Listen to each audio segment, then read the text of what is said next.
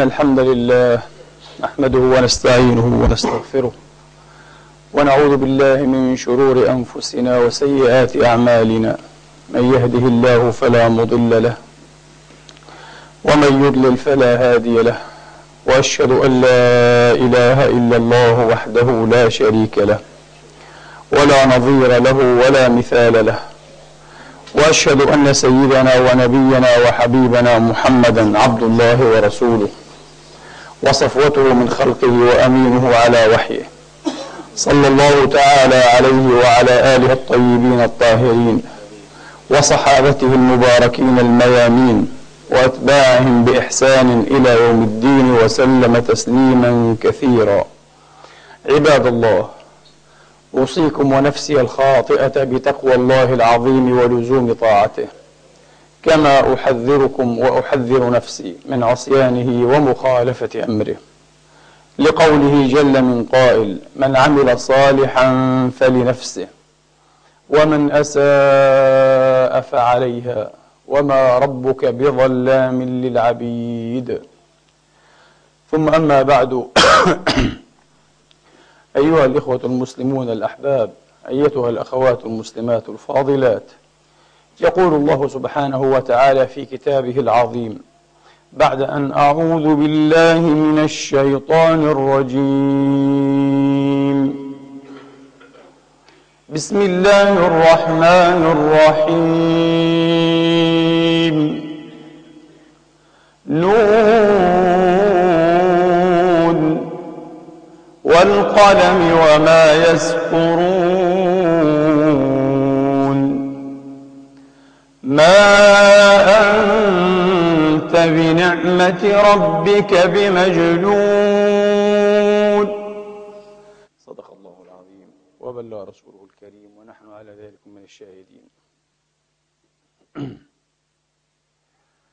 أيها الإخوة والأخوات، نون والقلم وما يسطرون. نون، قال جماعات من السلف، هو أي هذا الحرف من المتشابه، من متشابه القرآن الكريم. وقال جماعات من الخلف بل هو حرف له معنى، فمن قائل إنه اسم للدواء التي يوضع فيها المداد أو الحبر ويستمد منها القلم آلة الكتابة، ومن قائل هو اسم لهذا الحرف، الاسم والمسمى. المسمى أيها الإخوة معروف، أما الاسم فهو نون، كما نقول ألف، هذا اسم الحرف، هذا اسم الحرف، ومسماه هو الحرف ذاته، كما نقول باء، هذا اسمه هجاؤه، ونقول به، المسمى به مثلا، لكن الاسم باء، فهذا اسم الحرف المشهور. وهناك تفسير الأرجح أنه لا يصح عن عبد الله بن عباس رضي الله تعالى عنهما، وهو ما أخرجه الإمام الضياء المقدسي في الأحاديث المختارة، والإمام الحاكم في المستدرك على الصحيحين وصححه، أن نون هو اسم للحوت الذي أرسل الله تبارك وتعالى عليه الأرض، والمسمى به يهموت، اسم هذا الحوت يهموت، وله اسم آخر نون، وهذا كلام لا معنى له، حديث خرافة، حديث خرافة. الآن يقطع البشر كلهم أن الأرض ليست مستقرة على متن حوت، مع أن الحاكم صحح هذا الأثر، صحح هذا الأثر وما ينبغي له. لكن في المقابل روي عن عبد الله بن عباس رضي الله تعالى عنهما وعن الحسن أي البصري وقتادة والضحاك أنهم قالوا نون اسم للدواء، هي الدواء أيها الإخوة التي يوضع فيها الحبر والمداد. وأنكر ذلك الإمام الزمخشري رحمه الله تعالى، قال لا يعرف هذا لا لغة ولا في الاستعمال المعروف، وكلامه راجح، وكلامه راجح رحمة الله على الجميع. فيبدو أن الأرجح أن نون هو اسم للحرف، هجاء هذا الحرف أيها الإخوة، نون كما نقول ألف باء تاء إلى آخره، نون. ثم أقسم سبحانه وتعالى فقال، هذه الواو واو القسم، نون والقلم، أقسم بالقلم والقلم. ما المراد بالقلم؟ قيل هو قلم القدرة الذي خط به ما هو كائن إلى يوم القيامة في اللوح المحفوظ، وهذا ليس ظاهرا. لماذا؟ لأن هذه السورة مكية، وخوطب بها جماعة قليلة من المؤمنين، والمقصود بالخطاب بها أصالة المشركون، كما قال العلامة المفسر الشيخ الإمام ابن عاشور، قال المقصود بالخطاب المشركون، وهم لا يعلمون شيئا عن هذا القلم، عن قلم القدرة واللوح المحفوظ. هم عراء أيها الإخوة وخلو من هذه المعلومة العقدية الملية، وإنما القلم الذي يعرفونه إذا ذكر القلم هو آلة الكتابة، هو آلة الكتابة. فالأرجح أن الله يقسم بآلة الكتابة. هناك الحرف نون والقلم، وعطف عليه قسما آخر طبعا لأن الواو هنا للعطف والتشريك، وما يسطرون. وما هنا قد تكون موصولة بمعنى والذي يسطرونه، أي ومسطورهم. أقسم بالقلم ومسطورهم، ما يسطرونه أو يسطرونه بالقلم. وقد تكون مصدرية، وقد تكون مصدرية، فيصير المعنى أقسم بالقلم وسطرهم الكتابة تسطيرا، وسطرهم. أقسم بالقلم وسطرهم، ينسبك منها وما بعدها مصدر، ينسبك منها ومما بعدها مصدر، وهذا هو الأرجح، على أن ضمير يسطرون غير مذكور، وهو معلوم للسامعين، وهو معلوم للسامعين. فبقيت الآيات أيها الإخوة على إطلاقها. الله تبارك وتعالى افتتح السورة الجليلة باسم هذا الحرف، ثم أقسم بالقلم وأقسم بما يسطر، وأقسم بما يسطر. ومن المعلوم أيها الإخوة أن الرب الجليل سبحانه وتعالى لا يقسم إلا بما له حظ من شرف ومثابة عنده، لا يقسم إلا بما له حظ من شرف ومثابة عنده سبحانه وتعالى، كدليل أو كأثر من آثار صفاته سبحانه وتعالى. هذه هي الأشياء التي يقسم بها الله. وتفسير الآيات على النحو الذي ذكرنا أيها الإخوة قريب لقوله سبحانه وتعالى الرحمن علم القرآن خلق الإنسان علمه البيان، وأدنى منه قوله تبارك وتعالى اقرأ وربك الأكرم الذي علم بالقلم، علم الإنسان ما لم يعلم. فليس القلم هو قلم القدرة الذي خط به ما هو كائن في اللوح المحفوظ، إنه القلم المعروف لنا، إنه القلم المعروف لنا. غريب على أمة أمية لم تتعاطى صناعة القلم ولا مهنة الكتابة. حين بعث الرسول عليه الصلاة وأفضل السلام على ما ذكر العلامة الإمام البلاذري، لم يكن في مكة أيها الإخوة أزيد من 12 رجلا يعلمون صنعة الكتابة. شيء قليل جدا، أقل من 20 رجلا، أقل من 20 نفسا، والبقية أمية. نحن أمة أمية، نحن أمة أمية. عجيب على هذه الأمة، والتي كانت ترى عارا أيها الإخوة. العرب في الجاهلية كانوا يرون من باب العار أن يتعاطى الإنسان الكتابة والقلم. عار، هذا لا يليق بالفارس، لا يليق بالفتى، لا يليق بالرجل الكامل. وذكرنا في خطب سابقة أشعارا أكدنا بها للأسف هذا الفهم المقبوح وهذا المعنى على أنها ثقافتهم. هكذا كانت ثقافة العرب في الجاهلية وفي صدر الإسلام. فأن يأتي كتاب منزل وحي موحى به من عند الله تبارك وتعالى أيها الإخوة يقسم بالقلم ويقسم بالكتب والمسطرات، شيء عجيب جدا مدهش.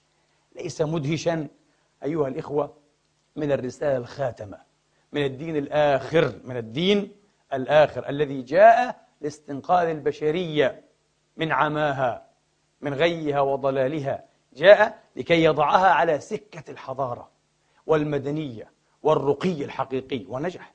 نجح هذا الإسلام نجاحا عظيما بفضل الله تبارك وتعالى. التراث الإسلامي أيها الإخوة الذي أنجزته هذه الأمة المرحومة في قرونها الأولى من حيث الحجم، من حيث الكم، لا يضارعه أي تراث معاصر له أو سابق عليه على الإطلاق. طبعا لا نقول لاحق، لأن التراث الآن أعظم بكثير، أوسع من حيث الكم، لكن معاصر أو سابق على الإطلاق، لا من قريب ولا من بعيد. كانت المكتبات العامة تغص وتمتلئ بمئات ألوف، بل بعضها بملايين الكتب، 1,600,000 بمليوني كتاب، شيء لا يكاد يصدق. مكتبات عامة وبعضها خاص، مئات الألوف. سيغريد هونكي تذكر في أكثر من مرجع لها، في أكثر من كتاب، أن أعظم دير في أوروبا أيها الإخوة الغربية كان يحتوي على أكبر مجموعة من الكتب، وكانت مسلسلة بالسلاسل حتى لا تسرق أو تهرب. وهذه الكتب أيها الإخوة أيضا لم تبلغ عدتها 20 كتابا ومسلسلة. هذا كل ما لديهم، ونحن لدينا ملايين الكتب. لماذا؟ لأننا أمة اقرأ، أول كلمة في آخر رسالة اقرأ. وقد قرأت هذه الأمة وكتبت وترجمت وتفاعلت وتعاطت وانفتحت أيها الإخوة، وأفادت واستفادت. كانت أمة حضارة، أمة رقي، أمة تقدم، ثم انحدرت للأسف، وبدأ انحداره سريعا تقريبا. لم تطل هذه الموجة، هذا المد العارم أيها الإخوة من الانفتاح على العالم والكون والوجود والإنسان والحضارات والثقافات، هذا التقدير وإعطاء المثابة اللائقة، المثابة البعيدة الشريفة للكتاب وللمسطور أيها الإخوة، الذي لم يضارعه تقدير لدى أمة أخرى، غاب سريعا، ذوى من قريب للأسف الشديد. وعدنا شيئا فشيئا نجتر بعض المعارف أيها الإخوة، صنوفا من المعارف، وتنكرنا لمعارف أخرى. نحن الذين أرسينا دعائمها، نحن الذين استثنى لها كالمعارف التجريبية، وبها تقدمت أوروبا. هذه المعارف أرسى دعائمها وأسس لها المسلمون تنكروا لها بعد ذلك وحقروها وازدروها وما عادوا ينظرون إليها. تعاطيهم مع المعارف العقلية أيها الإخوة كان قليلا على أنه عميق ونافذ في وقت قصير. عجب كيف ترجموا هذه المعارف العقلية وكيف أفادوها وأضافوا إليها. وقد ذكرنا ربما في مرات أن مسائل الفلسفة اليونانية التي ترجمها المسلمون لم تزد على 250 مسألة، على أنهم أضافوا إليها زهاء 700 مسألة. وهذا يكذب الأسطورة الغربية للأسف، ومن تأثر بها من أبنائنا وبناتنا التي تقول الإسلاميون أو المسلمون الحضارة الإسلامية كانت حضارة ناقلة وعائية، وعاء فقط، حاضنة احتضنت الفكر العقلاني أو الفلسفة العقلية وغير العقلية الإشراقية أيضا، ولم تضف شيئا، لم تمدها بأسباب جديدة. هذا غير صحيح بالمرة. أسطورة أضافت إليها ضعفيها. يعلم هذا من وقف على هذه التفاصيل والدقائق بأدلتها في مظانها، وهي موجودة إلى اليوم بفضل الله تبارك وتعالى. على أن الأمة كما قلت لكم للأسف صار أمرها إلى تراجع وإلى ضعف وإلى انكماش وجمود وانسحاب. المؤسف والمحزن أننا الآن في القرن 21 وتقريبا ما زلنا نجتر هذه المقولات وهذه الأفكار وهذه الرؤى التي تخدم الجمود وتخدم الجهل والتقوقع ووهم أيها الإخوة أننا لا نحتاج إلى غيرنا. قرأت لشيخ فاضل لا أود أن أذكر اسمه حفظه الله، صاحب كتاب كتب حذر منها العلماء، يعطي أعداء الإسلام سكينا موسى ماضية لذبح المسلمين وذبح الحضارة الإسلامية. يذكر في الجزء الأول أن رجلا يعرف بالكردي غير مشهور، ابن محمد الكردي، متوفى في أول القرن التاسع الهجري سنة 27 و800، في أول القرن التاسع، متأخر جدا هذا يعتبر. ذكر أن عمرو بن العاص رضي الله عنه لما افتتح مصر جاءه بطريرك كبير اسمه تيمة أو النحوي كما يقال، وقد كان يقول بالتثليث ثم عاد عنه فحرمه أهل ديانته ولعنوه، يبدو أنه عاد إلى التوحيد، إلى الآريوسية مثلا. فجاء إلى عمرو بن العاص وقال له: أيها الأمير، لقد وضعت يدك على كل شيء، فما كان لكم فيه منفعة فأنتم أولى به، وما لم يكن لكم به حاجة فخلوا بيننا وبينه. قال: ماذا تعني؟ قال: خزائن الكتب التي فيها الحكميات، كتب الحكمة والفلسفة والمنطق، إذا كنتم لا تحتاجونها نحن نحتاجها، نريد هذا التراث العقلي. فقال: لا أستطيع عمرو بن العاص إلا عن إذن من أمير المؤمنين، يعني عمر رضي الله تعالى عنه وأرضاه. فأرسل إلى عمر، فرد عليه عمر بن الخطاب رضوان الله عليه: انظر تلك الكتب، فإن وجدت أن ما فيها يوافق ما في القرآن الكريم فما في القرآن أو ففي القرآن غنية عنها. إذا يوافق فالقرآن موجود لا نحتاجها. وهذا مسلك غير صحيح بالمرة. القرآن ليس كتابا في الفلسفة ولا في المنطق ولا في الطب ولا في النجوم ولا في غيرها. وإن وافق بعض العلوم التجريبية أو حتى العقلية والحكمية أيها الإخوة في الجمليات وفي بعض المقررات، فأين التفاصيل؟ أين البراهين؟ أين الأدلة؟ القرآن ليس كتابا في المنطق والفلسفة والطب. مستحيل، محال أن سيدنا عمر يقول هذا ويأمر بهذا. طبعا هذه معروفة، أسطورة كاذبة جدا، وعلماؤنا أنفقوا مئات الساعات أيها الإخوة وسودوا مئات الصفحات كما نقول لكي يبرهنوا على كذبها وخطئها، واتهموا أعداء الإسلام والزنادقة. أول مرة وردت هذه الأسطورة عند ابن العبري في تاريخه بلا سند بلا دليل، مئات السنين لم تذكر، لم يذكرها خليفة ولا الطبري ولا غيرهما. من أين أتيت بها يا ابن العبري؟ ثم يأتي هذا الكردي في القرن التاسع ليؤكد هذه الأسطورة. سوف ترون كم هي أسطورة مقيتة وصمة عار في جبين الإسلام إن صحت، ولا تصح مطلقا. لكن جاء هذا الشيخ الفاضل عفى الله عنا وعن ليعيدها جذعة ويستملحها.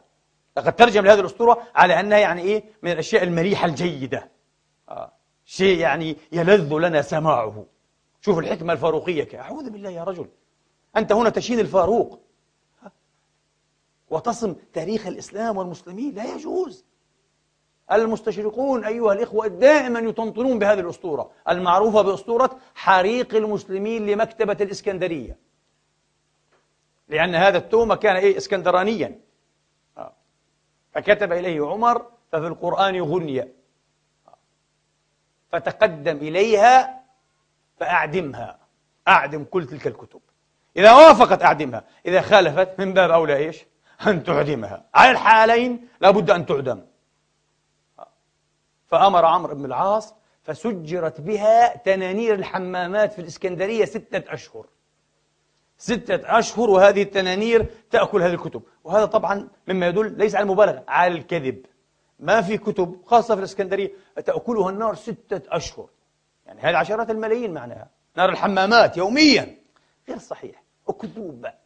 كما قلت لكم ابن العبري هو الذي تفكها وكذبها. يأتي هذا الشيخ لماذا؟ لأنه يؤلف كتابا يقوم على التزهيد والتنفير في تراث كثير، لا أقول مفيد.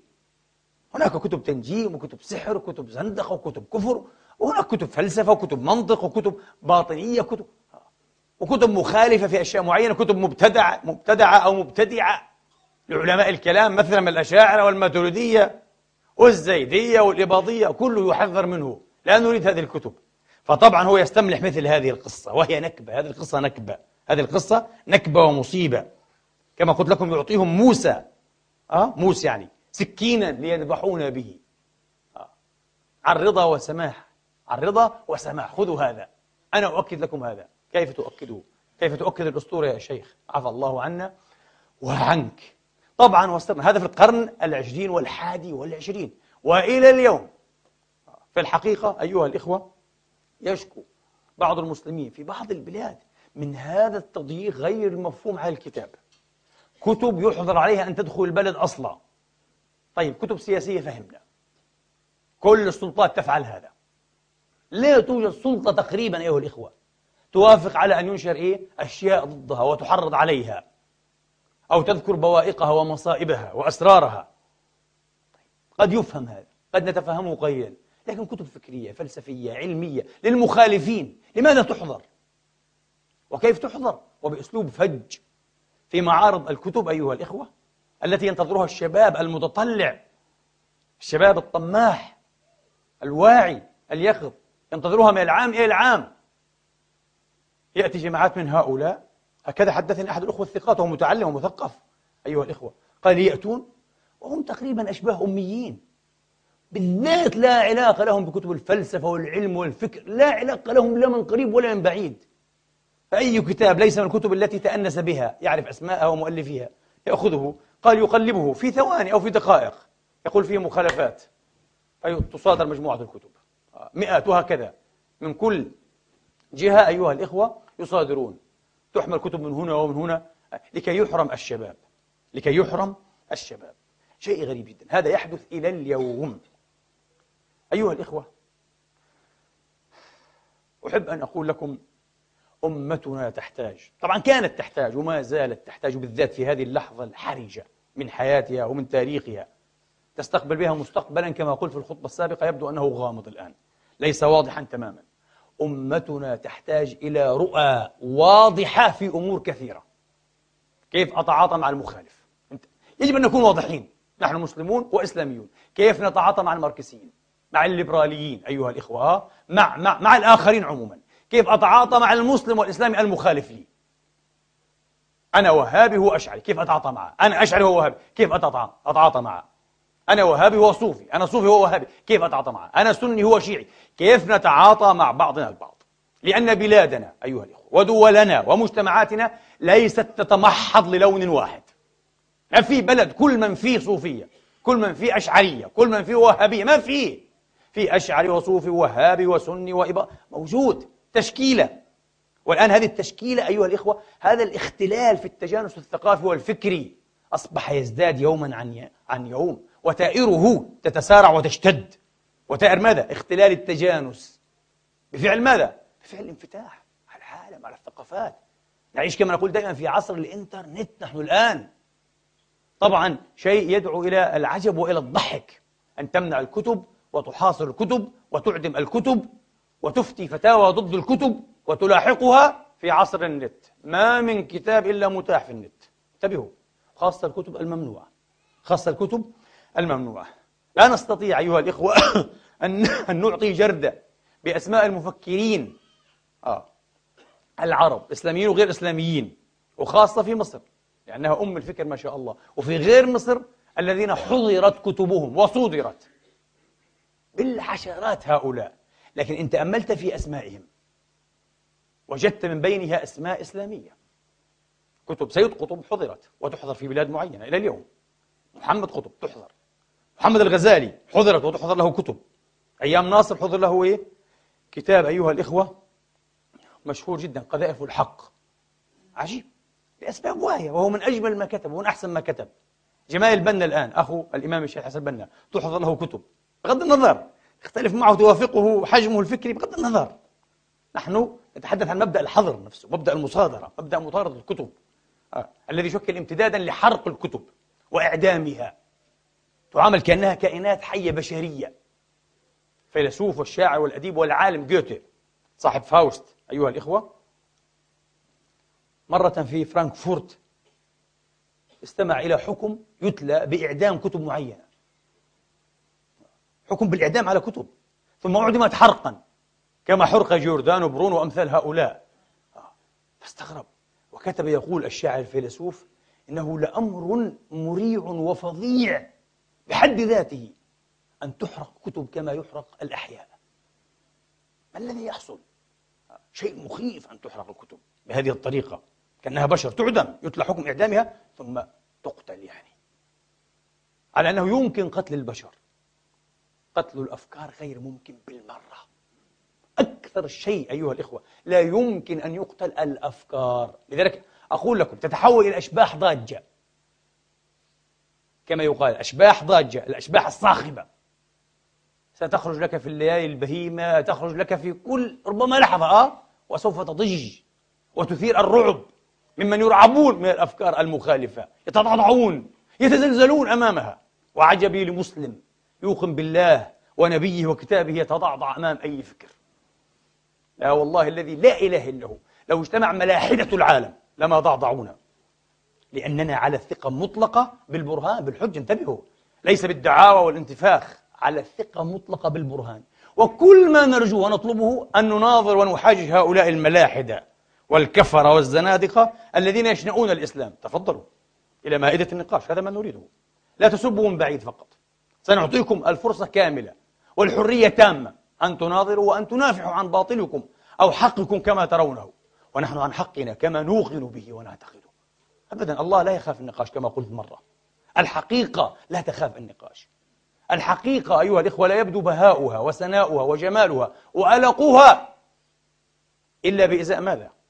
بإزاء الباطل، بإزاء الزيف، بإزاء الكذب أيها الإخوة، بإزاء الخطأ طبعا. ولا كيف تعرف؟ بأضدادها تتمايز الأشياء، بأضدادها تتمايز الأشياء. لولا ظلام الليل ما عرفنا نعمة النهار والضياء، أليس كذلك؟ أبدا، فلا بد. ولذلك الله تبارك وتعالى بإرادته القدرية، نترك الآن إرادة الشرعية والتشريعات، قدرا لم يشأ أن يوحد الناس على عقيدة واحدة.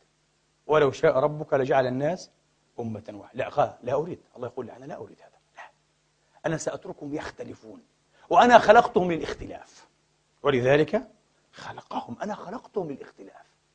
لن يظهر جمال الحق أيها الإخوة كما قلت لكم إلا بإزاء قبح الباطل، إلا بإزاء قبح الباطل. لن تتجلى قوة الحق إلا بإزاء هشاشة الخطأ والباطل. هو هذا.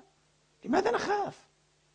المصادرة تعطي انطباعا أيها الإخوة، المسارعة للتكفير، الأمر بالقتل وقطع الرؤوس أو السجن ل20 سنة، ماذا يعطي؟ أنا أقول لكم إذا كان حزين ومكتئب، يعطي أيها الإخوة والأخوات انطباعا للمسلمين ولغير المسلمين، الشامتين والموضوعيين، المراقبين المحايدين، أن دين هؤلاء القوم ضعيف جدا.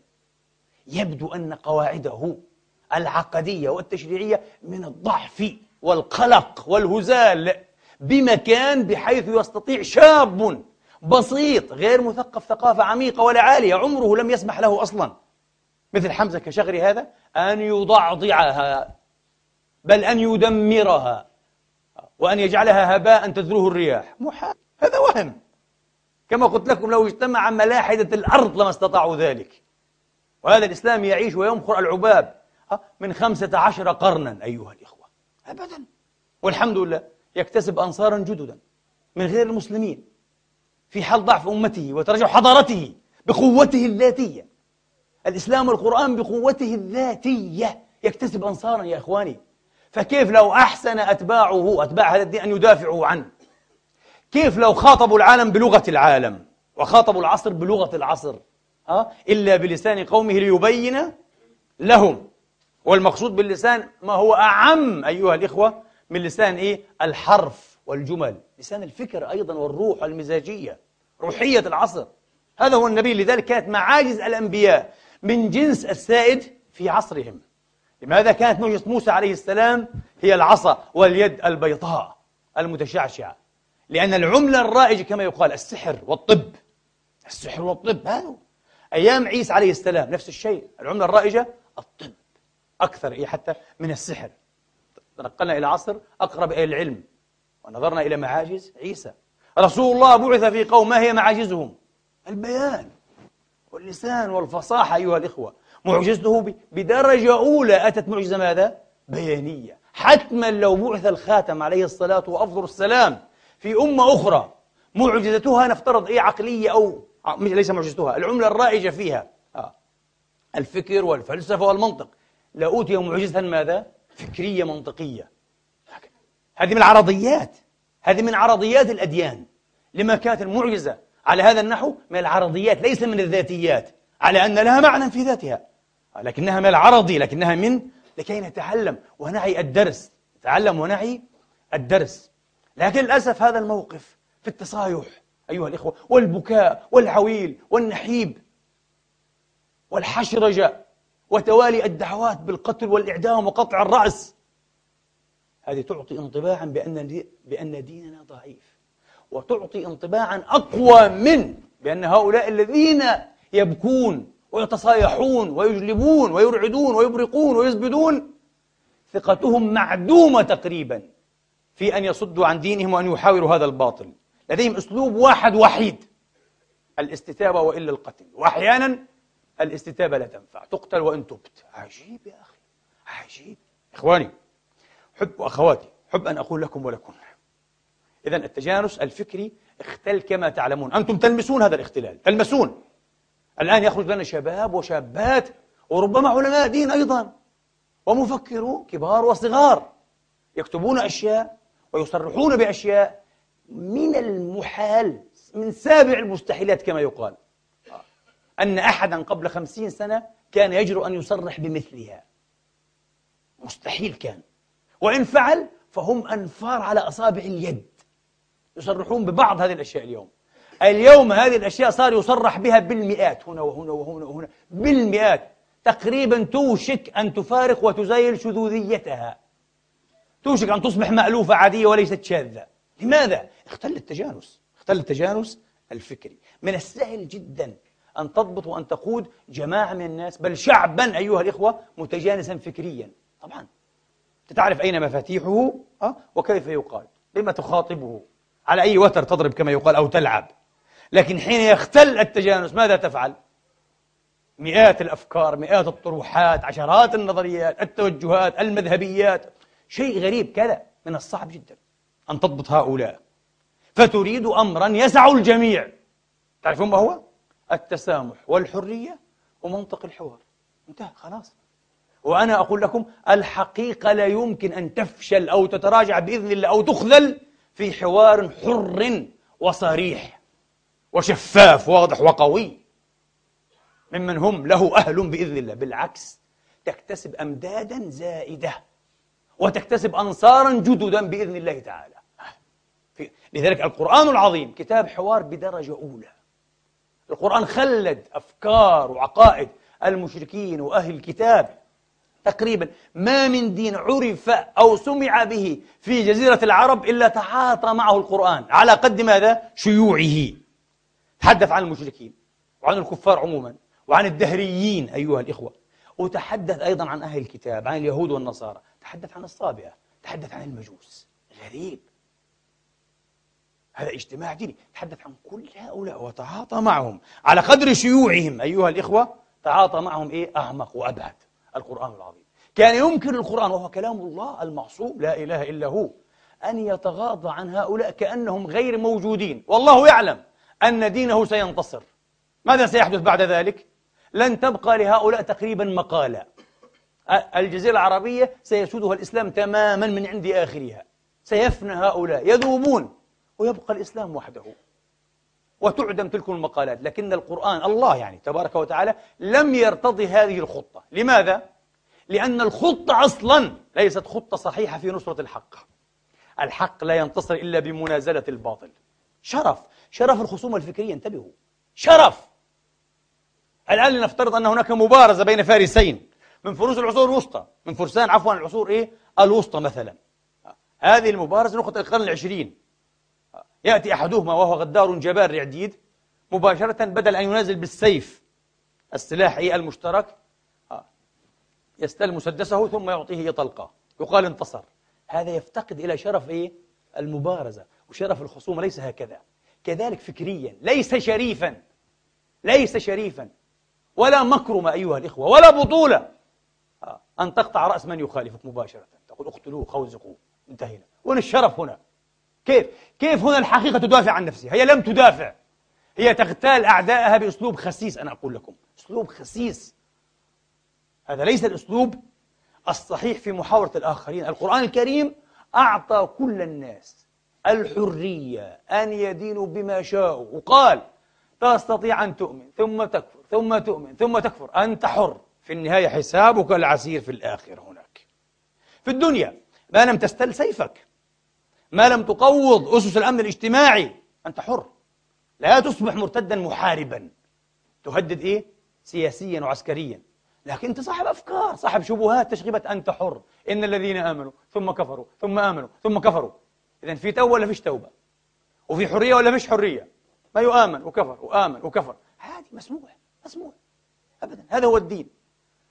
لا يستطيع عاقل إخواني وأخواتي أن يرى جزءا من المعنى، شيء له معنى، في إنسان يرغم على أن يعتقد بما لا يؤمن به.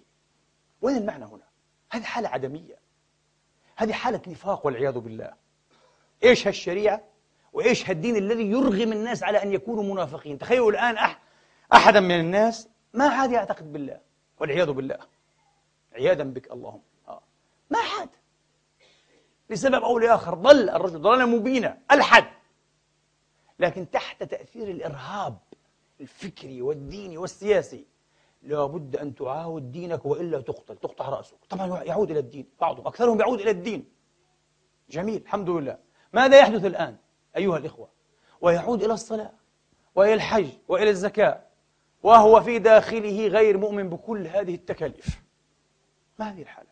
حالة كذب وزيف. المجتمع أيها الإخوة يصبح ملآن بهؤلاء الكذابين المنافقين الحاقدين على المجتمع وعلى إيه؟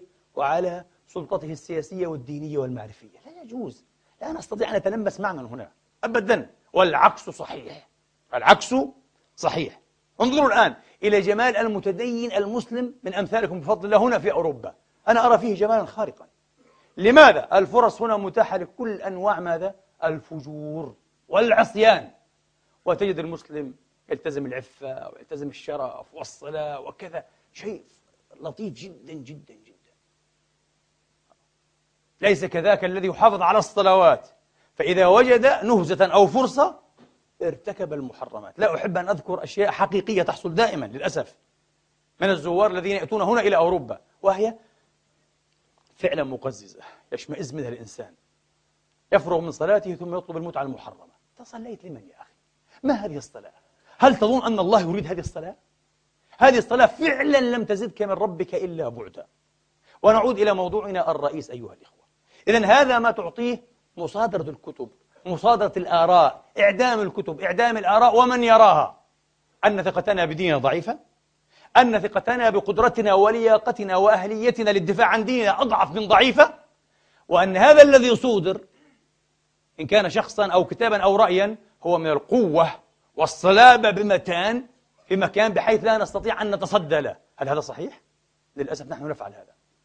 نحن نعطي الناس هذا الانطباع أن ديننا ضعيف، أننا ضعفاء، وأن هذه الشبهات خطيرة جدا جدا جدا، يمكن أن تضلل المجتمع، يمكن أن تمسح إيمان الجيل، يمكن. لا، ليس هكذا. كان يمكنكم ولا زال بإذن الله تبارك وتعالى أن تضحكوا الناس على بعض هؤلاء الذين يهرفون بما لا يعرفون. والله العظيم تدعو إلى مناظرة متلفزة حية، تجعل الجمهور يضحك عليه على رقاعته وسخافته وقلة عقله وضعف حجته بين انعدام الحجة أحيانا، ينتهي كل شيء. لكن تريد ماذا؟ تريد المتمكن المستأهل، يعني المؤهل أن يخوض مثل هذا مثل هذا النقاش لعلمه الذين يستنبطونه منهم. هذه الطريقة أيها الإخوة في معاملة الكتاب، معاملة الفكرة، قديمة، لكن يمكن أن تتفهم في العصور القديمة. الإنسان لم يكن راقيا جدا ومتطورا. نبوخذ نصر البابلي أيها الإخوة في القرن السادس قبل الميلاد ماذا فعل؟ أحرق تواريخ من سبقه. اعتبر أن التاريخ يبدأ من لدن. شو الغريب؟ كبوش الصغير وحتى بوش الأب، على فكرة بوش الأب نفس الشيء، اعتبر أن التاريخ يبدأ بأمريكا. غريب جدا. إيش أمريكا؟ عمرها كم هذه؟ 2000 سنة، 3000 سنة، ولا 200 سنة؟ تاريخ يبدأ بأمريكا. لا، هذا بوش الأكبر. نعم، قال هذا في خطاب متلفز أيام حرب العراق. على كل حال أعدم تواريخ من سبقه. اليونان في القرن الخامس قبل الميلاد أحرقوا في أثينا كتب السوفسطائي الشهير بروتاغوراس، لكن بروتاغوراس إلى اليوم معروف، وبعض حججه خالدة تذكر إلى الآن. وإن كانت باطلة لكن موجودة. أنا لم أكمل فكرة جردة لأسماء المفكرين العرب الإسلاميين وغير الإسلاميين في مصر وغير مصر الذين منعت كتبهم، صودرت كتبهم. أتحدى ائتني بكتاب واحد صودر وهو غير موجود الآن. موجود إلكترونيا وموجود ورقيا. وبالعكس الكتب التي صودرت في مصر وغير مصر هي الأكثر توزيعا وانتشارا، والبشر أكثر إقبالا عليها، العرب يعني المسلمون، لأنها منحت. من علي عبد الرازق إلى طه حسين إلى محمد أبو زيد أيها الإخوة إلى أحمد خلف الله، عشرات. نصر أبو زيد، بعدين نوال السعداوي، وكما قلت لكم إسلاميون، سيد قطب، محمد الغزالي، علي الطنطاوي كتبه محرمة الآن في بلاد الشام أو بعضها، إسلاميون كبار، جمال بنا، عشرات. صادق جلال العظم هذا كتيبه الصغير تقرأه في جلسة، نقد الفكر الديني، لأنه حرم أيها الإخوة وأجرت له محاكمة. هذا الكتاب بالذات سبحان الله يطبع طبعات كثيرة، وحظي بردود مسهبة وطويلة، بعضها في مجلد كبير عليه، فأحيته، أصبح كتابا له اعتبار. لو تركته يطبع طبعة عادية ولم تحرمه لما قرأه إلا عشر معايشير من قرأوه أيها الإخوة، وربما لم يتصدى لرد عليه إلا قلة وذهب، أو بقي يعني بحجمه اللائق به، لكن لا، أخذ حجما كبيرا جدا، رد عليه مفكرون سنة، مفكرون شيعة، من جميع الاتجاهات. ناخذ الفكر الديني، أولاد حارتنا لنجيب محفوظ، موقف الشيخ الغزالي في الستينيات منها للأسف الشديد، وبعدين كيف الرجل بفتوى كاد يدفع حياته ثمنا، ضرب بخنجر في رقبته، والآن تطبع طبعات كثيرة، وجاء يعني الأوروبيون وأعطوه نوبل من أجل أولاد حارتنا كإغاظة لنا، هكذا يعني. للأسف الشديد لن تعدم هذه الروايات، ستبقى ربما لمئات السنين إن لم يكن آلاف السنين، كباقي الكتب كلها موجودة. كتاب علي عبد الرزاق الآن يطبع طبعات كثيرة جدا، الإسلام وأصول الحكم، كتيب تافه بسيط جدا وساذج، ألفه الرجل عمره 35 سنة، ولم يكن ألف غيره إلا كتيبا لا قيمة له في البلاغة، ليس عالما وليس مفكرا كبيرا يعني الرجل، مجرد أزهري عادي متواضع. لكن التحريم، منعت شيئا فأكثرت الولوع به، حب شيء إلى المرء ما منع. أنا أقول لكم أعظم دعاية للكتب وللآراء أن تحرمها وأن تحظرها وأن تصادرها وأن تكفرها، تعطيها أحسن دعاية، أحسن خدمة لهؤلاء أن تفعل هذا معهم. أنا أقول لكم بعضهم يدفع النقود، وحكيت لكم هذا أكثر من مرة. في مصر مثلا اعترفوا بهذا، كتبوه مرة في الأهرام، أحدهم كتب هذا، قال نحن ندفع النقود عشرات آلاف الجنيهات لشيخ معمم أزهر لكي يكفرنا. نعم ويكفر كتاباتنا، لأنه فقط بمجرد أن يكفرنا الكتاب الذي لم ننجح في أن نبيع منه 1000 نسخة نبيع منه 100,000 نسخة و200,000 نسخة، لأنه كفر. الناس يحبون أن يعرفوا هذا الكفر وأن يتصدوا لهذا الكافر، وهو يضرب ضربته ويربح يعني مئات الألوف إن لم يكن الملايين، والشيخ هذا ضالع معه 10,000 جنيه وكفرني، اكتب هذا في الجريدة. شيء غريب، الناس لا تعرف هذا. طب سأقول لكم، إذا كان بعض العلماء وبعض الشيوخ يعلمون هذه الحقيقة، وحتما بعضهم يعلموها، طب لماذا يمارسون الأسلوب الفاشل في التصدي للكتب والأفكار والأشخاص؟ أنا أقول لكم يعلمون هذا، ويعلمون أنهم بتصديهم أيها الإخوة يسيئون إلى دينهم وأمتهم وحضارتهم. يفعلون هذا من باب نشوة السلطة، نحن لدينا سلطة، نستطيع أن نكفر، نستطيع أن نحضر، نستطيع أن نسب وأن نهوش، سلطة من باب. وهذا منظور أناني مغرق في الأنانية. تحب أن تنتشي أيها الشيخ فقط باستخدام سلطتك، ولا يعنيك بعد ذلك مصير الأمة ومصير كتابها ومصير دينها. أنت رجل أناني يحب أحيانا أحقاد شخصية، موقف من المؤلف، موقف من صاحب الرأي، من كاتب المقالة، حقد شخصي يريد أن ينفس عنه بفتوى شرعية. لا يجوز يا أخي، والإسلام هو الضحية والأمة هي الضحية. أين الإخلاص؟ فهذه مسيرة قديمة فاشلة، ظلت تفشل وتؤكد فشلها إلى اليوم بالذات في هذه اللحظة التاريخية هي مرشحة لأعظم نصيب من الفشل. مصادرة الآخر ورأي الآخر لا ينجح أبدا، في عصر النت لا ينجح أبدا، يأتي بمفعول معاكس كما قلت لكم. فأحرقوا كتب بروتاغوراس، ما نفعش. 167 قبل الميلاد أحرقت مكتبة القدس أثناء ثورة المكابيين المعروفة، أيضا لم تنجح. ولم يذهب فكر اليهود وتراث اليهود بحرق مكتبة القدس، بحرق مكتبة القدس. في القرن الخامس أيضا قبل الميلاد، تشي هوانغ تي الإمبراطور الصيني الشهير جدا أمر بحرق كل الكتب في إمبراطوريته، كل الكتب. لماذا؟ ليس كتب المخالفين أو الزنادقة أو الدخلاء، كل الكتب، شيء اسمه كتاب لابد أن يحرق. أمر إمبراطوري من تشي هوانغ تي. تعرفون لماذا؟ لأن الدكتاتوريين الطواغيت الطغاة عبر العصور يعلمون أن أخطر سلاح يواجهون به هو سلاح الكلمة، سلاح المكتوب، نون والقلم وما يسطرون أيها الإخوة، سلاح الفكر. لأن الفكر لا يفك أغلاله إلا المعرفة. المعرفة تأتي عن طريق ماذا؟ القراءة. حتى المشافهة أساسه في نهاية المطاف ما تقرأ، ما يقرأ، أهم شيء القراءة. لولا ما يقرأ ولولا ما يكتب لذهب أكثر من 9 أعشار المعرفة الإنسانية. لذلك أقسم الله بهذا المسطور. تأملوا أنتم في الآيات، آيات سورة نون قلم، المقسم عليه ما هو، ما أنت بنعمة ربك بمجنون. بالعكس، أنت لست مجنونا، لست مهوسا، لست مريضا عقليا ونفسيا. يا خيرتنا أنت نبي الرسول يوحى إليك. ما الدليل يا الله؟ قال ما يسطرون، ما يسطرون. عودوا إلى كتب أهل الكتاب، حتى إلى الكتب الهندوسية. سوف ترون البشريات السابقة من مئات السنين برسول رب العالمين مكتوبة إلى اليوم. لذلك قال تعالى فإن كنت في شك مما أنزلنا إليك فاسأل الذين يقرؤون الكتاب من قبلك لقد جاءك الحق من ربك فلا تكونن من الممترين. قال سلهم واستشر ما سطروا، بشرياتنا بك هناك ثمت موجودة.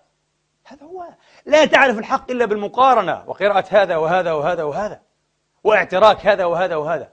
تخيلوا إخواني أن العالم ليس فيه هذه الاصطراعات والاحترابات الفكرية على اختلاف الأيديولوجيات والمذاهب أيها الأخوة والتوجهات والنظريات.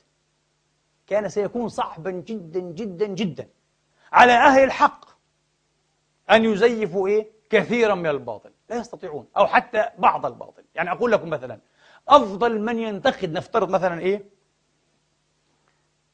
الماركسية، من هم؟ الذين يحملون مشروعا معاديا مضادا، أصحاب الفكر الليبرالي الحر الغربي. هؤلاء هم الذين كتبوا أعظم الدراسات في تفكيك مقولات الماركسية، وبأكثر من مقاربة وبأكثر من منظور. ونحن جئنا كمسلمين كمليين تطفلنا عليهم، نقرأ لهؤلاء ونأخذ معظم حججهم، أليس كذلك؟ ونسددها سهاما إلى صدر الماركسية. الحمد لله. ماذا يستطيع شيخ مثلي أو مثلك أن يسدد من سهام الماركسية؟ ماذا تعرف عن أسس منازلة هذا المذهب أو هذه الأيديولوجيا؟ القليل جدا. لكن مفكر غربي كبير ليبرالي يا إخواني، فيلسوف عظيم، مؤرخ عظيم، سوسيولوج عظيم، متخصص، وقف نفسه وقرأ ألوف الكتب، مئات ألوف الصحائف للرد على الماركسية. يبدع هذا، يبدع. لكن هذا لا يتاح إلا إذا أتيحت فرصة لكل الأفكار أن تعترك. اترك الأفكار، اترك المذاهب، هذا يعارك هذا، هذا يعارك هذا.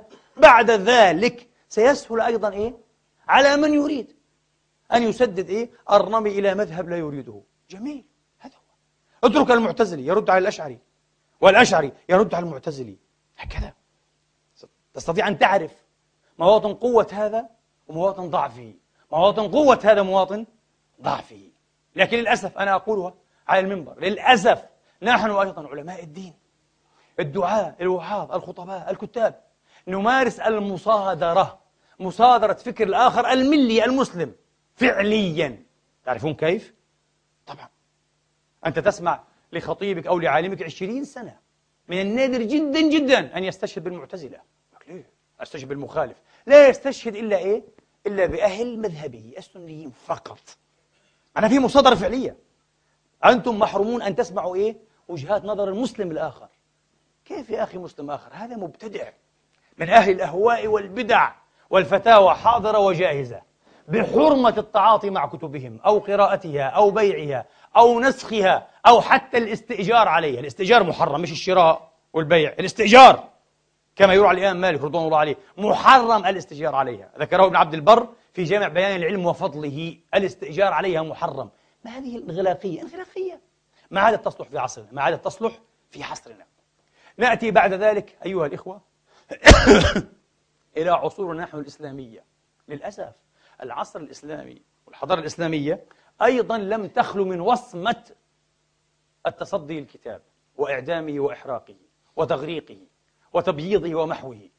للأسف حالات كثيرة ليست قليلة، كثيرة، وذهب ضحيتها ألوف بل ملايين الكتب، ملايين الكتب. نحن فعلنا هذا طبعا. كل ما اعتدنا أن نسمعه وهو صحيح 100%، صحيح بالمرة أيها الإخوة، أن المغول فعلوا هذا صحيح. هولاكو حين جاء للأسف واجتاح بغداد قتل 24,000 من العلماء، مش من العامة، العامة 2 مليون تقريبا، أقل ما قيل قتل مليون، وأكثر ما قيل 2 مليون، قتل 2 من الملايين من البشر. لكن بالنسبة للكتب والعلماء، العلماء قتل 24,000 عالم، لعنة الله على الظالمين. لا يريد أمة تبقى أمية كالغنم لكي يمكن حكمها، ويعلم كما قلت لكم هذا مثل إيه؟ الإمبراطور الصيني كان يعلم أن الكتاب يحرر الإنسان، يعلم هذا. يعني ما علمه هابرماس أيها الإخوة في القرن العشرين كان الإمبراطور الصيني جي هوانغ تي يعلمه أيضا. هابرماس يقول ماذا؟ يقول كل معرفة، نولج يعني مش ساينس، المعرفة النولج، كل معرفة إركنتس، المعرفة يمكن أن تكون على 3 أضرب تحدد بغاياتها. غاية الفهم، وهذا ما يعطيها هويتها الآن. غاية الفهم، غاية الضبط يقول هابرماس، غاية التحرير. كلام جميل ويعلمه الصيني. غاية الفهم أيها الإخوة هي المعرفة التأويلية، تقرأ نصوصا جاهزة وتؤولها، هتعطيك ماذا؟ الفهم يؤخذ بالتأويل، الفهم يؤخذ، والتأويل لعبة كبيرة جدا جدا بين السلطات السياسية والسلطات العلمية.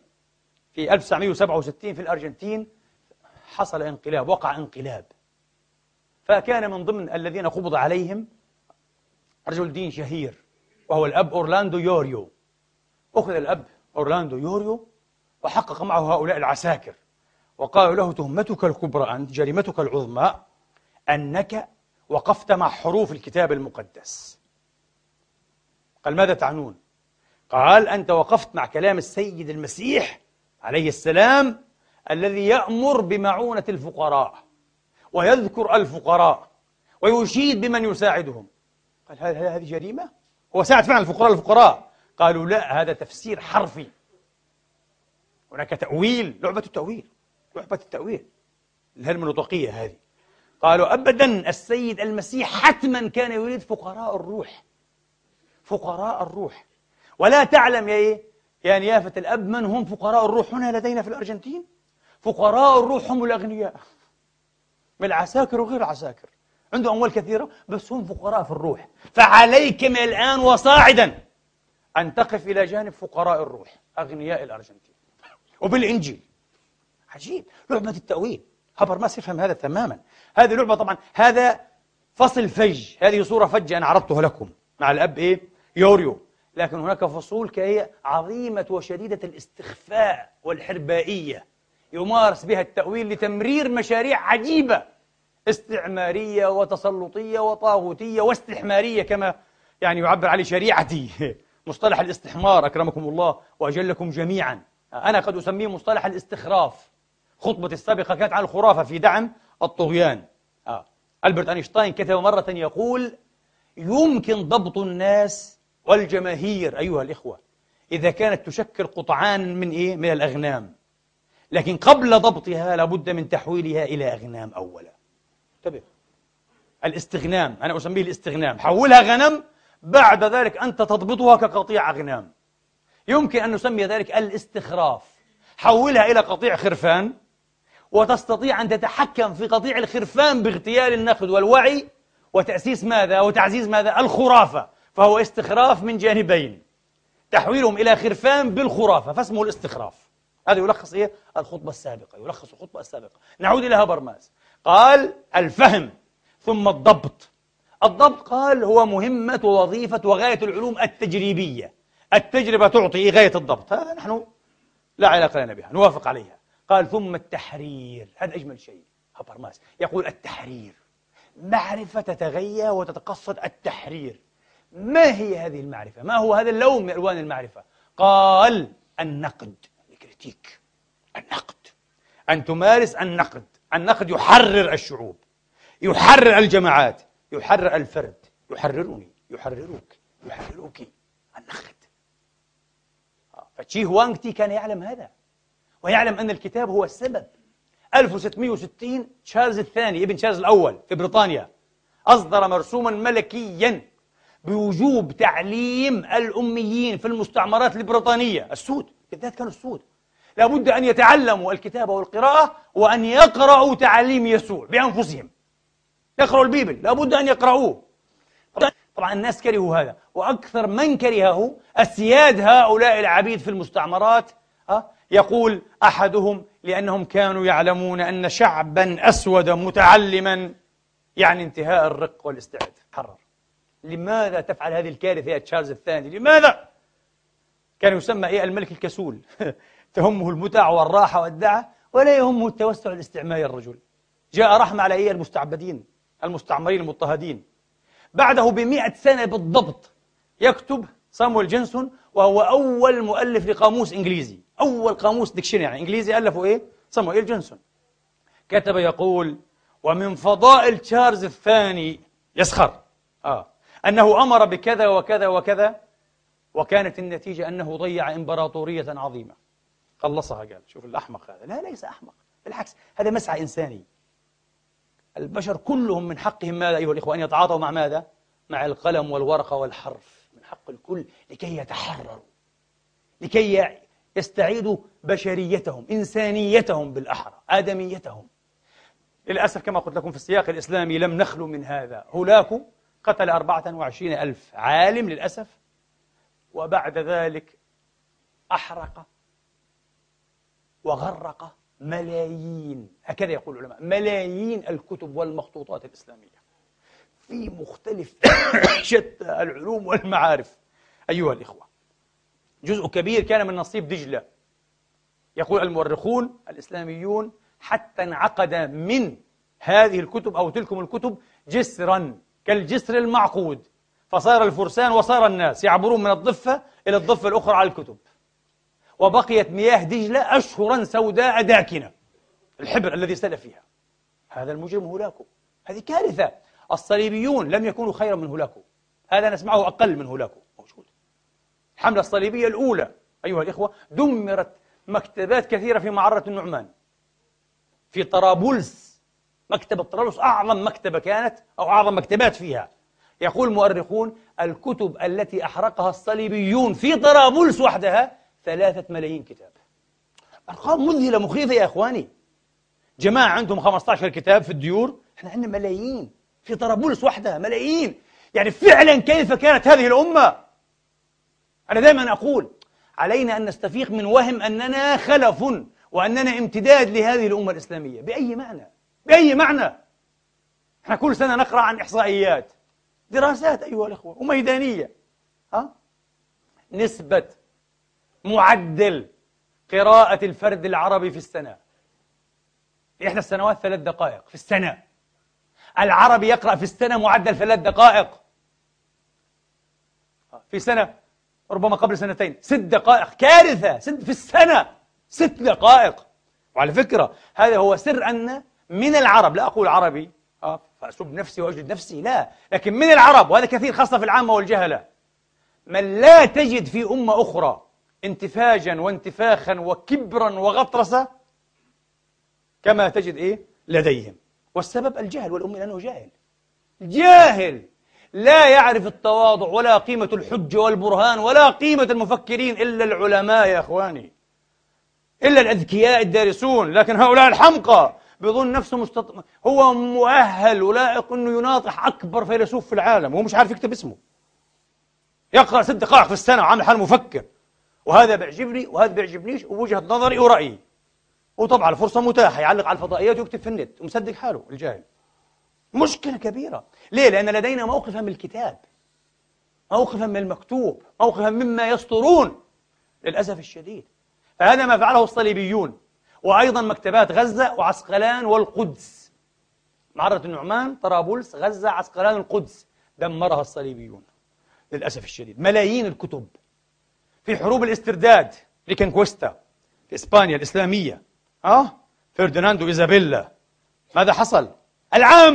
عامة هؤلاء اليسوعيين الكاثوليك أيها الإخوة أحرقوا في يوم واحد كما يقول المؤرخون 1,000,000 كتاب. 1,000,000 كتاب. ولذلك لم يرى الناس الليل استحال نهارا ب10 ساعات حتى تحترق. الليل كله مضاء، السماء مضاءة. 1,000,000 كتاب في ميدان غرناطة، في ساحة غرناطة أيها الإخوة، 1,000,000 كتاب من تراثنا الإسلامي. ومع ذلك الذي بقي من هذا التراث يعد بالملايين. لكن الفصل الأكثر بؤسا وكآبة، ليس فقط الكتب التي أحرقها الصليبيون وهولاكو المغول، لا، الكتب التي أحرقناها نحن ودمرناها نحن بسبب الخلافات السياسية والطائفية بين إسماعيلية وبين سنية، يعني باطنية الإسماعيلية هذا، وبين أهل السنة وبين الشيعة الإمامية وغيرهم، وبين المعتزلة وبين أهل السنة وبين وهذه للأسف الشديد بالعشرات، من الصعب أن تحصيها. لكن اقرأ التواريخ، هناك تاريخ مجمع هكذا وسهل المنتظم لابن الجوزي، اقرأ معجم الأدباء لياقوت، عشرات الحالات، وأحيانا يعطي أرقاما. محمود ابن سبكتكين القائد السني الغزنوي، أصله من أفغانستان، كان رجلا قويا، وفارسا عظيما مشهورا وفاتحا كبيرا معروف، ولكنه كان منغلق التفكير تماما، كاد يقضي على أبي الريحان البيروني، كان معه فترة في بلاطه، لم يستوعب هذا المد العلمي المخيف الكاسر عند البيروني، فكاد يقتله، لكن الله عز وجل نجاه. هذا الرجل أمر بحرق كتب المخالفين، يقول الزنادقة، يسموه الكل زنادقة، فحرقت كتب أهل البدع والأهواء، وكتب الشيعة الإمامية الروافض، وكتب المعتزلة. حتى المعتزلة زنادقة كمان. إيش علاقة المعتزلة يا أخي؟ موحدون هذول. المعتزلة ألفوا كتبا ذبوا فيها عن الألوهية والنبوة والقرآن. أنا أقول لكم بعضها لم يؤلف أحد مثلها، لا سني ولا شيعي، المعتزلة ألفوها بشهادة مين؟ كبار علماء السنة. يعني الإمام الذهبي أحيانا يشهد لبعض كتب عبد الجبار الهمداني المعتزلي بأنه لم يصنف مثلها في الدفاع عن الدين. ولا تلاقي واحد يدافع عن القرآن أيها الإخوة وعن النبوة مثل عبد الجبار. اترك كتب الأشعري وكتب كذا، عبد الجبار معتزلي منزه، عالم منزه، لا تحرق. فحرقت منها المئون والألوف أيها الإخوة بأمر ابن سبكتكين هذا الغزنوي. حين أتى إلى الري، ورد على الري، أمر بحرق دار كتبها، وكانت من أعظم دور الكتب، لا ندري عدد المئات من الألوف أو الملايين التي أحرقت. لكن الذي ندريه أن ياقوت الحموي ذكر في معجم الأدباء، قال اطلعت على فهرستها، الفهرست سميه الفهرس، الاندكس يعني، اطلعت على فهرستها في 10 مجلدات. الفهرس لحاله، فهرس أسماء الكتب، 10 مجلدات.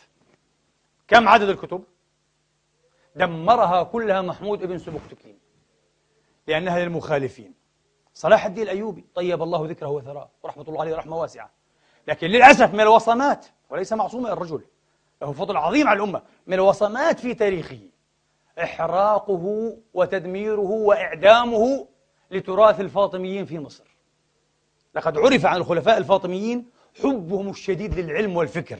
طبعا في أشياء تؤيد مذهبهم، في أشياء علوم وأفكار عامة عقلية وغير عقلية، ومكتباتهم كانت مشهورة جدا جدا، كمكتبة أمر الله الفاطمي ومكتبة المعز، وكلتا المكتبتين أمر صلاح الدين بتدميرهما، وكان فيهما أيضا ملايين الكتب.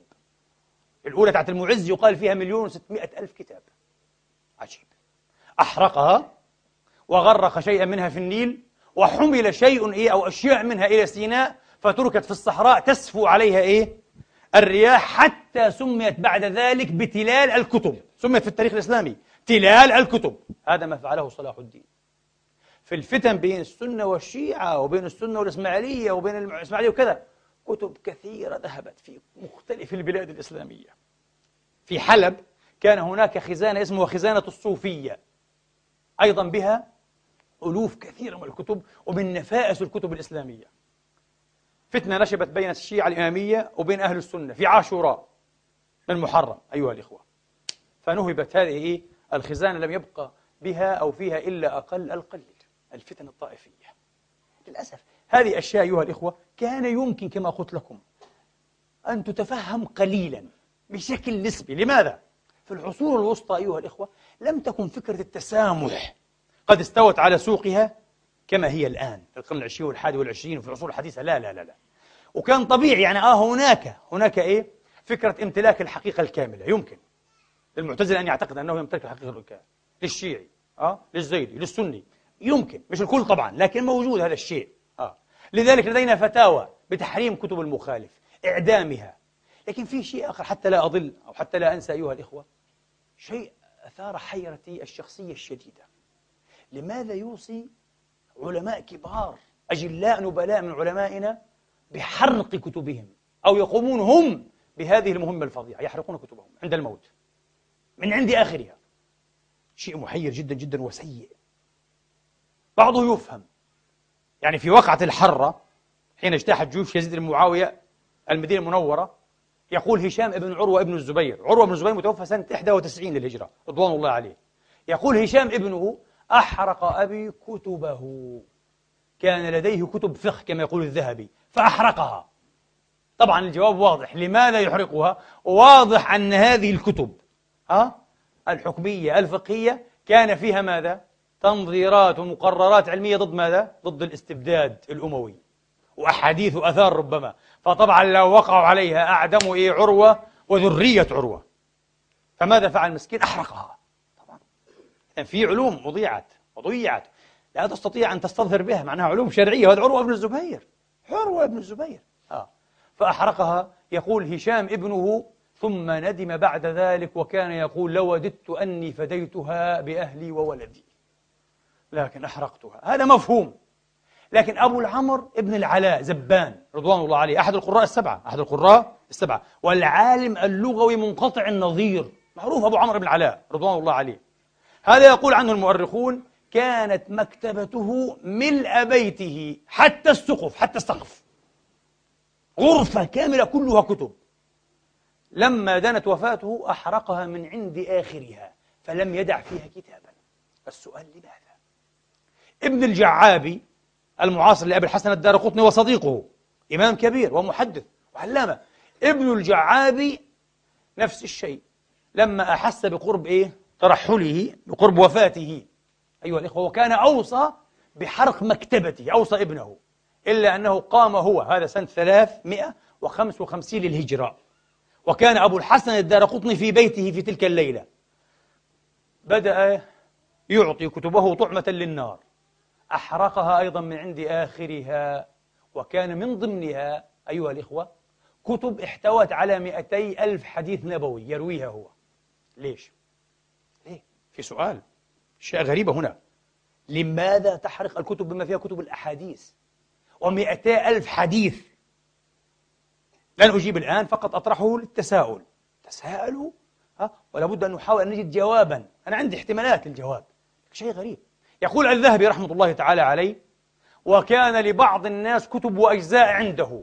أبو الحسن ابن البواب كان له عند ابن الجعابي 150 جزءا فذهبت في الحريق.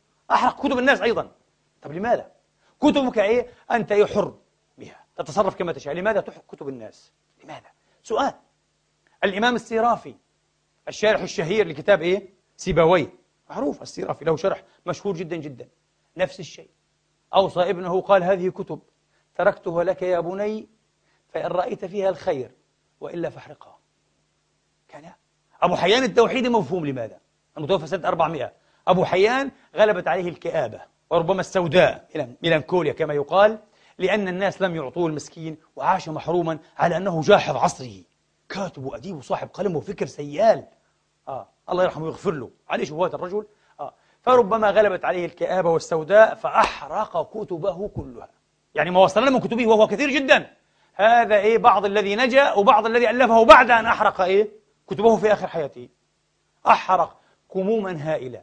كتب الإمام ابن حزم رحمة الله تعالى عليه، علامة أهل الظاهر، أحرقت للأسف الشديد. لم يحرقها هو، لكن أحرقت لأنها مخالفة، تخالف المذهب المالكي السائد وتخالف عقائد الأشعرية، فأحرقت.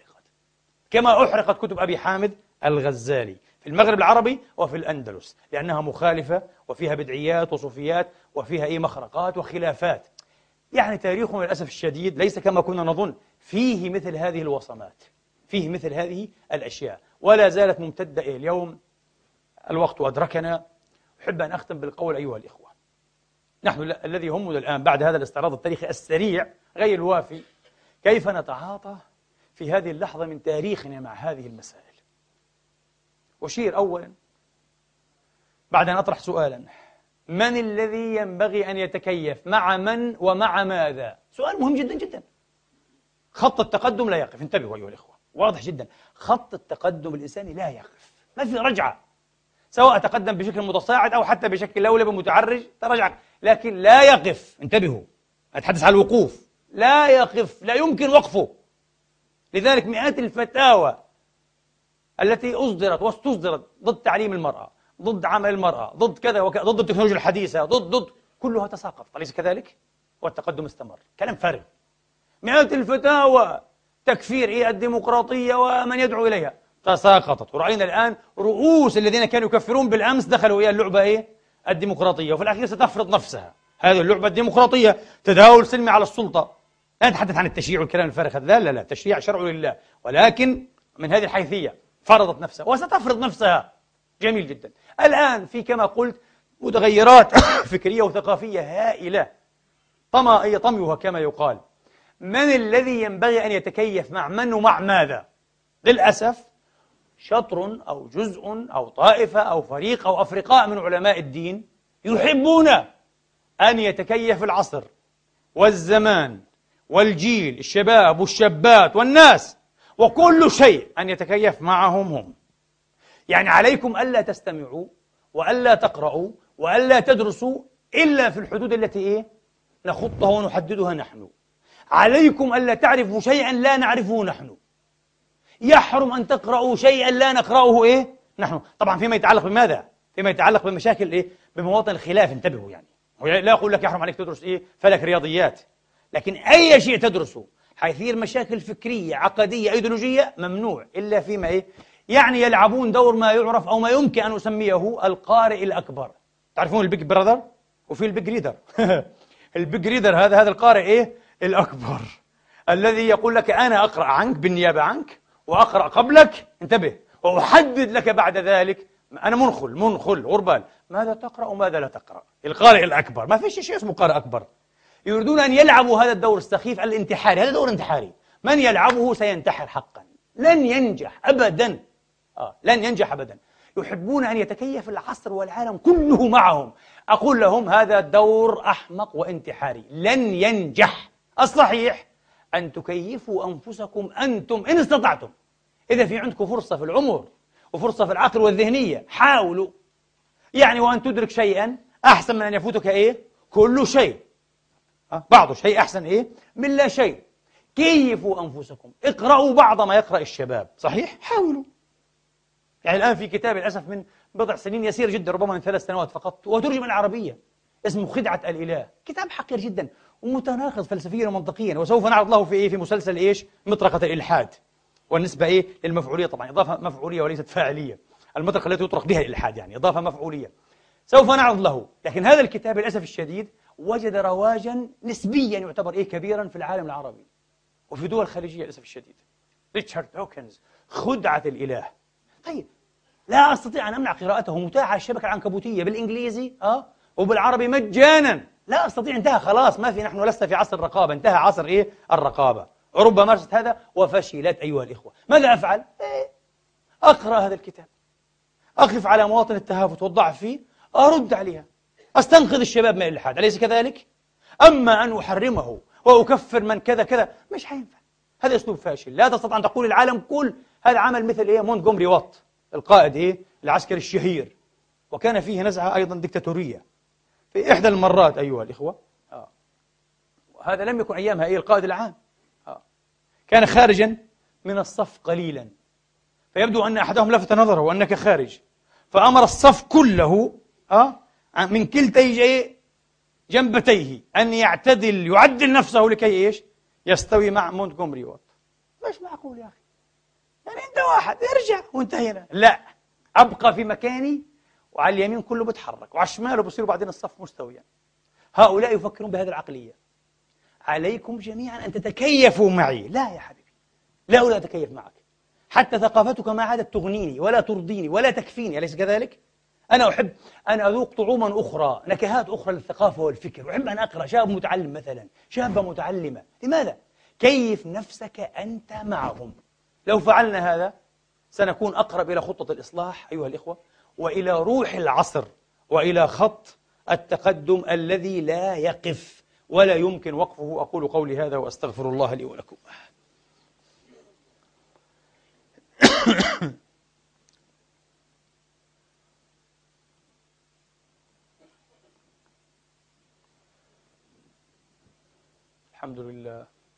الحمد لله الذي يقبل التوبة عن عباده ويعفو عن السيئات ويعلم ما تفعلون ويستجيب الذين آمنوا وعملوا الصالحات ويزيدهم من فضله والكافرون لهم عذاب شديد.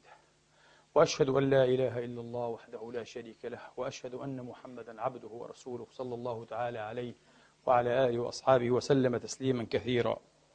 أما بعد، إخواني وأخواتي، تأمل المسلمين الأولين في كتاب الله تبارك وتعالى ولحظهم والتفاتهم إلى كيفية تعاطيه مع المخالفين المليين أيها الإخوة وغير المليين هو الذي ألهمهم أن يؤسسوا علما أسسوه لأول مرة في تاريخ الدنيا، علم مقارنة الأديان. الذي أسس هذا العلم المسلمون. وعجيب على أنهم كتبوا فيه الدراسات الجنينية الأولى التي تبوح أو تشي بنوع من النضج اللافت جدا للنظر، ككتب الشهرستاني مثلا رحمة الله عليه، وبالذات ابن حزم في الفصل. عجيب، هذه كتب متقدمة أيها الإخوة. هذه كتب كلها قبل عصر الانحطاط، القرن الخامس فما دون. لكن كيف أخذت هذا الشكل قريب من الكمال والدقة في معرفة مقالات المخالفين وكتب هؤلاء ومصادرهم وأسسهم. شيء غريب. كل هذا بالتأمل في كتاب الله.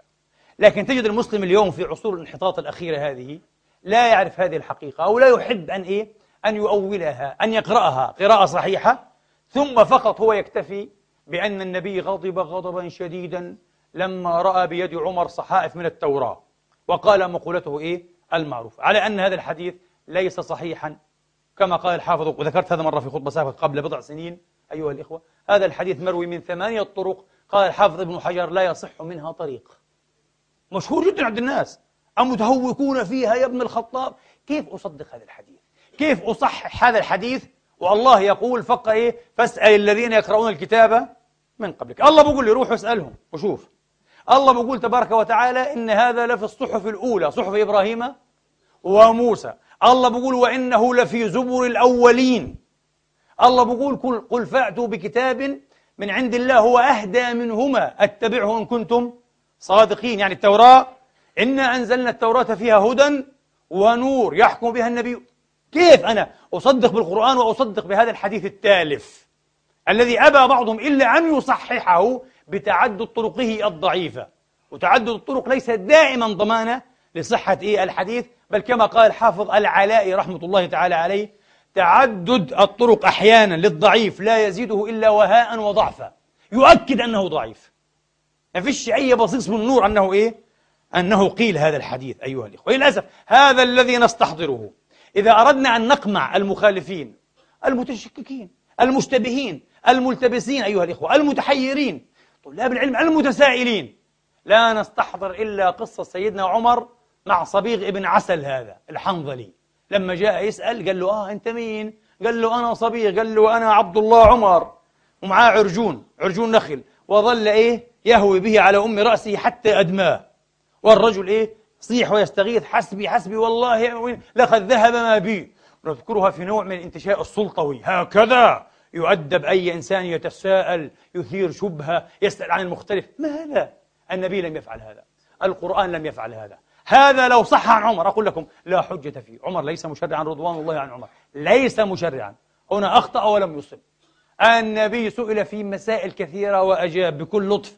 النبي أتاه شاب يستأذنه في الزنا، لم يقل له أنت قليل أدب وأن أبدا أبدا أبدا، بكل لطف بكل كذا علمه أيها الإخوة وأرشده وأزال حيرته وحمايته. هذا المطلوب. لكن أن نقضي على علامات الاستفهام، على السؤال، على كذا كذا بقصص وآثار عن هذا وعن ذاك، لا يجوز يا إخواني.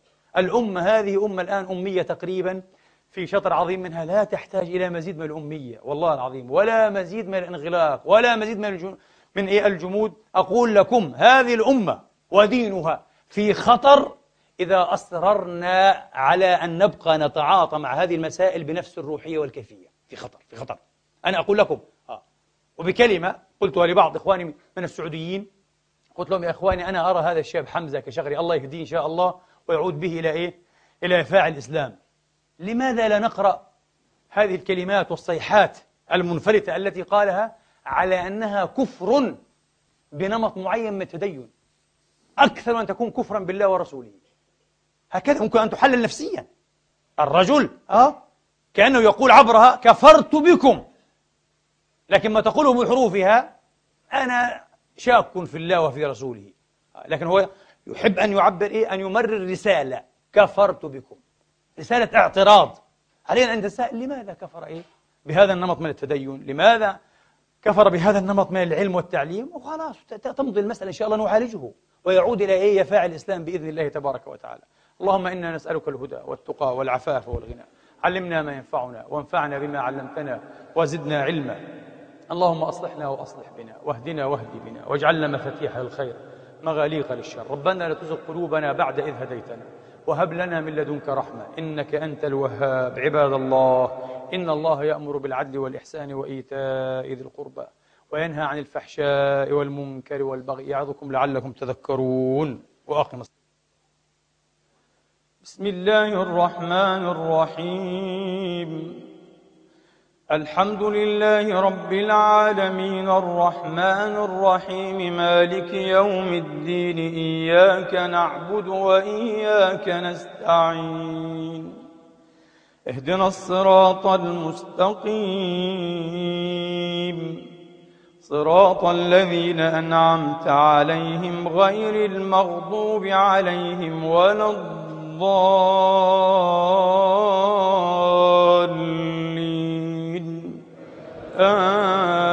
آمين.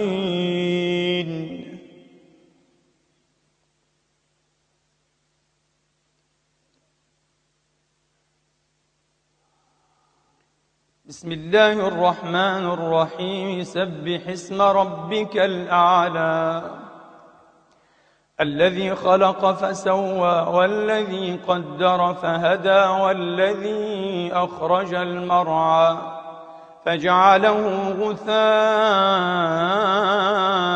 أحوى سنقرئك فلا تنسى إلا ما شاء الله إنه يعلم الجهر وما يخفى ونيسرك لليسرى فذكر إن نفعت الذكرى سيذكر من يخشى ويتجنبها الأشقى الذي يصلى النار الكبرى ثم لا يموت فيها ولا يحيا قد أفلح من تزكى وذكر اسم ربه فصلى بل تؤثرون الحياة الدنيا والآخرة خير وأبقى إن هذا لفي الصحف الأولى صحف إبراهيم وموسى.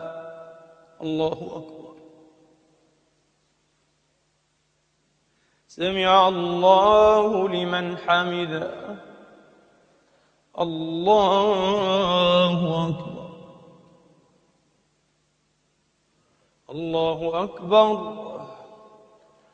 الله أكبر. الله أكبر. بسم الله الرحمن الرحيم. الحمد لله رب العالمين، الرحمن الرحيم، مالك يوم الدين، إياك نعبد وإياك نستعين، اهدنا الصراط المستقيم، صراط الذين أنعمت عليهم غير المغضوب عليهم ولا الضالين،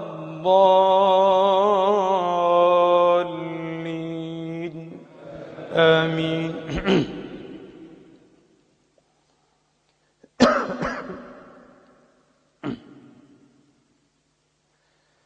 بسم الله الرحمن الرحيم.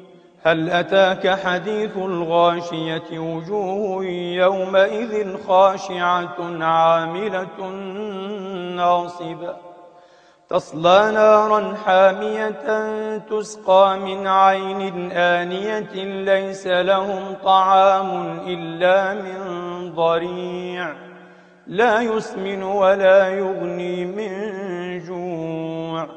وجوه يومئذ ناعمة لسعيها راضية في جنة عالية لا تسمع فيها لاغية فيها عين جارية فيها سرر مرفوعة وأكواب موضوعة ونمارق مصفوفة وزرابي مبثوثة.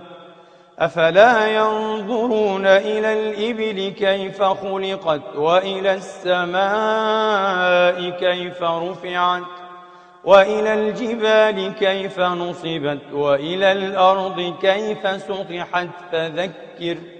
فذكر إنما أنت مذكر لست عليهم بمسيطر إلا من تولى وكفر فيعذبه الله العذاب الأكبر. إن إلينا إيابهم ثم إن علينا حسابهم. الله أكبر. سمع الله لمن حمده. الله أكبر. الله أكبر. الله أكبر.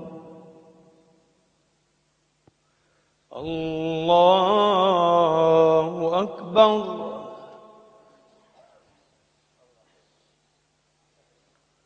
السلام عليكم. أشهد أن لا إله إلا الله. اللهم صل.